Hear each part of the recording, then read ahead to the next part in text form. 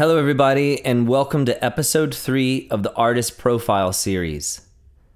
In this episode, I'm going to share a story with you from the life of a man whose name for many people has become a household name. This is the Scottish preacher Oswald Chambers. Oswald Chambers is perhaps best known for his devotional book, My Utmost for His Highest, which his wife Biddy compiled from his sermons and writings 10 years after his death in 1917. This book has been translated into numerous languages and has been read by millions of people all over the world. For some, this book has been second only to the Bible in its influence and impact on their spiritual lives. But if you're like me, although I've been familiar with this book for a number of years, I've known almost nothing about the author himself. This was true at least until last year during one of my travels when I wandered into an old bookshop and found a biography on his life titled Abandoned to God, the life story of the author of My Utmost for His Highest, by author David McCaslin. As I began to read through this biography, I was surprised to discover that this fiery preacher, whose words sometimes cut to the core without apology, also had a deep love and sensitivity toward the arts. Oswald Chambers was an accomplished musician, a poet, and a visual artist. In fact, in his earlier years, Oswald felt a deep sense of calling regarding the arts and desired his life work to involve reaching the art world with the love of Jesus. But here's where the story becomes all too familiar. Oswald's father, Clarence Chambers, was a Baptist minister and a pragmatic man. He discouraged Oswald's pursuit of music and art.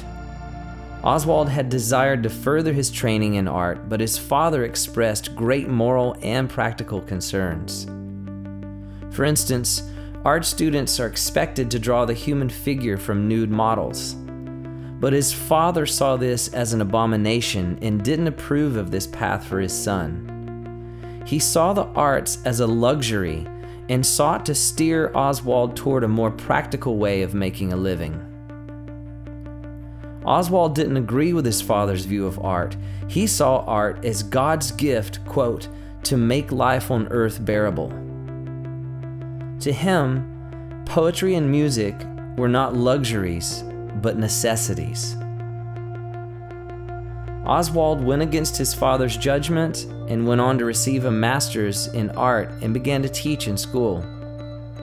From here, Oswald's sense of calling to what he refers to as the aesthetic kingdom began to increase. He thought tirelessly of how the Christian life could be lived out through the arts. He wrote a letter to his girlfriend from London expressing his desire for God to use him in the realm of the arts. Here's an excerpt from the letter. Whom shall I send to proclaim the salvation of the aesthetic kingdom? Who will go for us? Then, through all my weakness, my sinfulness, and my frailty, my soul cried, "Here am I, send me."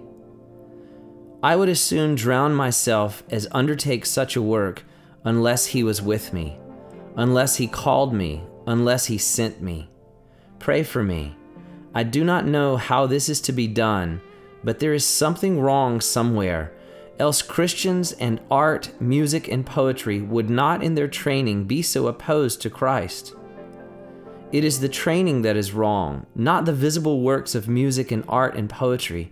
Again, I say I do not know how this is to be accomplished, but if God calls, God will guide, and I know that this kingdom shall become the kingdom of his Son. He goes on later in the letter to say, I know my life work is in the almighty strength of Jehovah to strike for the redemption, or rather proving Christ's redemption for the aesthetic kingdom. There is much in all these already bowed to the kingship of Christ, but the spirit of art is to so sad an extent the spirit of immorality. The kingdom of aesthetics lies in a groveling quagmire, half fine, half impure.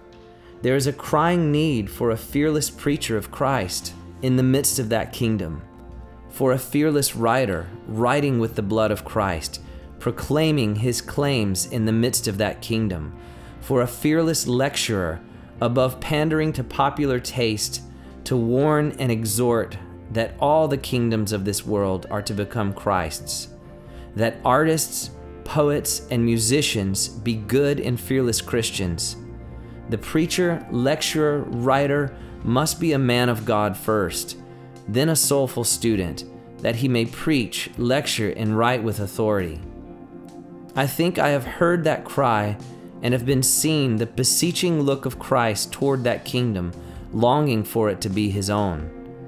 It may be said that the ordinary minister can do this. Only a few can. The majority know not the love of beauty as an artist knows it.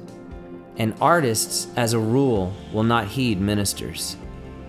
It is for the man of God artist to enter this aesthetic kingdom and live and struggle and strain for its salvation and exaltation. But although Oswald's passion and sense of calling toward the arts was genuine and direct, as he expressed in this portion of the letter, he struggled to find any significant or lasting work in these areas. He sold a few illustrations, but eventually fell into financial trouble and began to cry out to God for answers. Again, in a letter to his friend, he says, "Oh, if in the infinite goodness of God, he would permit me to be of use to his great cause in art, then how could I contain such an honor? But his is the future and not mine." During this time of his life, doors within the realm of the arts continued to close, while doors leading him toward the more conventional form of ministry and preaching seemed to be opening. He experienced a tug of war in his heart and wrestled intensely whether he was to let go of his dream of influence within the arts and pursue the life of a preacher. This tension in his heart led him to a place of deep prayer and solitude, searching for God's way. To quote the book, it says, "Chambers prayed aloud, alternately thanking God and pleading with him to make his way plain. He wanted to serve him in art, to go where others could not or would not take the gospel of Jesus Christ. But the way seemed blocked and now perhaps forbidden. O God," he pleaded, "make thy way plain to me."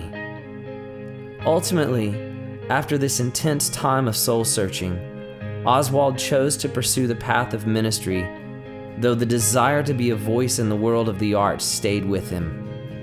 He said, "This may after all be more conducive to gaining the ultimate end of being an ambassador for Christ in the art world than if I were merely a lecturer. God moves in mysterious ways." This point of the story leaves me with several questions and a mix of emotion. On the one hand, I could admire the resolve and devotion he expressed to abandon everything, even his greatest passion, unto God. Who am I to judge another person's encounter with the call of God? But I can't help but wonder, was he influenced by his father's reservations? Did he buckle in the face of great difficulty? Or was he a forerunner of a movement whose full expression is only now beginning to push through the soil?